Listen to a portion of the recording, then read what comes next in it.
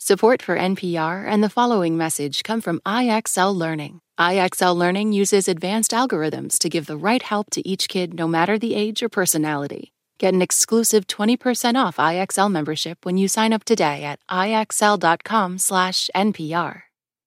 Russian President Vladimir Putin has partly justified his invasion of Ukraine by saying he wants to defend Russian-speaking populations across the former Soviet Union. NPR's Jenna McLaughlin reports from Estonia, where disinformation has resonated with some Russian speakers and is being actively combated by others. At a heated political town hall in Narva, an Estonian city right on the border with Russia, community members came out to hear Yana Toom. She's a local politician serving in the European Parliament, here to talk about the war in Ukraine. For years, Toom has mostly been pro-Russia. That's popular with this crowd in Narva, which is 95% Russian-speaking. You can literally see Russia from the Riverside Boardwalk. But on February 24th, when Vladimir Putin invaded Ukraine, that crossed a red line for her. Now she supports sanctions. I believe it was a kind of political suicide for me. She had supporters in the crowd, but there were a few vocal dissenters. Better not insult Russia. We are all Russians, even though I live here 58 years. The most outspoken was Valentina, a woman in her late 60s dressed in a yellow sweater and big chunky sunglasses. She repeatedly butted heads with the panel. After the event, Valentina speaks to us in Russian through our interpreter. She says she wants peace, but it's the West prolonging the war by sending weapons. This is true, right? Why? Why destroy and then rebuild? My opinion is like that. I want peace.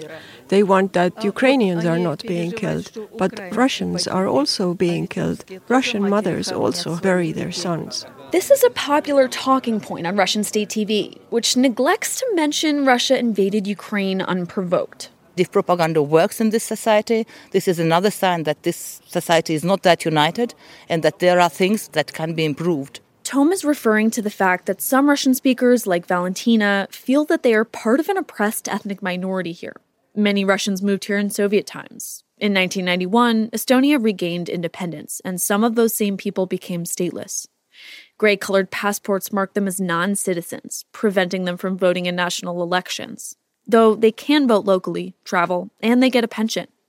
The Estonian government has tried to make it easier over the years to apply for citizenship, and the number of stateless Estonians has gone down. Even so, says Toom, the Kremlin seizes upon any bad feelings despite reality. Moscow did the same in eastern Ukraine to justify a military invasion that started way back in 2014. In fact, Russia never wanted to solve the problem, of course. Russia is using these Russian-speaking minorities all over the world, and this is exactly what is happening now in Donetsk and Lugansk, and this is what can happen maybe one day in Estonia. When your childhood is in one country and then suddenly you end up in a different country, even if you didn't move, you have identity crisis. Mark Vorobyov is 28. His grandmother is one of those who arrived during Soviet times, and Mark grew up speaking Russian. Mark, like many young Estonians, works in the thriving tech industry doing video game design. He says he's lived with Russian propaganda his whole life. But he says Russia's just sowing divisions, not helping Russian speakers. If Russia was a normal, peaceful, democratic country, they could just offer some cultural help. Germany has a Goethe Institute that promotes German language. Russia could do the same, but they don't do that. Mark says it's Estonians who have created a space for Russian culture, with Russian dance halls, bilingual schools, even a TV channel that broadcasts exclusively in Russian. The hope is that this makes the younger generation of Russian-speaking Estonians feel more a part of Estonia. But there's also an active counter-propaganda effort here, too. So, it was...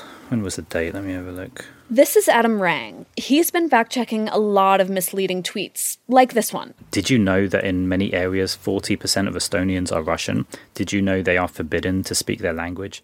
Adam is the son of Estonian refugees who fled to the UK to escape the Soviet takeover after World War II. He visited a lot as a kid, and he recently moved here. We met Rang in the most Estonian of places. Yeah, come on in. So this is a wood-fired sauna built inside the ZIL-131 Soviet Army truck. In the driveway of his Tallinn home, Rang sweats it out inside an old piece of Soviet war equipment, a huge Army green truck with a chimney added on. When the Soviets left Estonia in 1991, they left their junk behind. Yeah, kind of reference the Soviet history, but then kind of subvert it and kind of use it to celebrate Estonian sauna culture instead. Rang and his partner drive the Soviet sauna around to private parties and pop-up events as part of their sauna export business.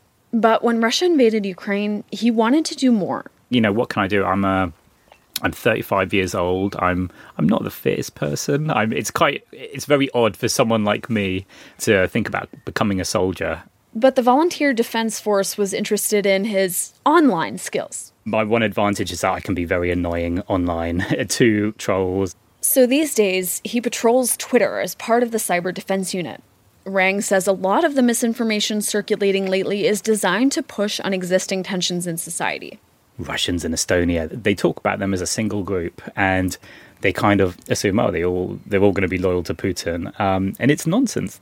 Rang now sees the same kinds of old Soviet trucks he uses for a sauna invading Ukrainian cities. The same trucks some young Russian soldiers are dying inside. When asked if he's thought about that, he pauses. Yeah, I guess we all find it very difficult to express any sympathy when you see what's happening to Ukrainians. But Russian troops are the victims of misinformation as well. They can't see what they're walking into, says Rang. But they will fail. And I hope the Ukrainians find good and creative uses for their leftover Russian equipment, just as we have here in Estonia. Jenna McLaughlin, NPR News, Estonia. This message comes from NPR sponsor Charles Schwab with its original podcast on investing.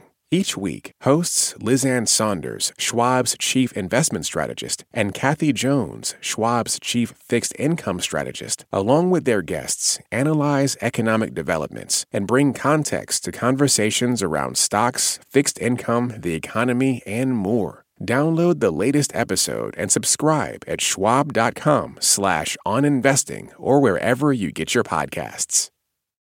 Support for NPR and the following message come from IXL Online. Is your child asking questions on their homework you don't feel equipped to answer? IXL Learning uses advanced algorithms to give the right help to each kid, no matter the age or personality. One subscription gets you everything. One site for all the kids in your home, pre-K to 12th grade. Make an impact on your child's learning. Get IXL now. And NPR listeners can get an exclusive 20% off IXL membership when they sign up today at IXL.com/NPR. This election season, you can expect to hear a lot of news, some of it meaningful, much of it not.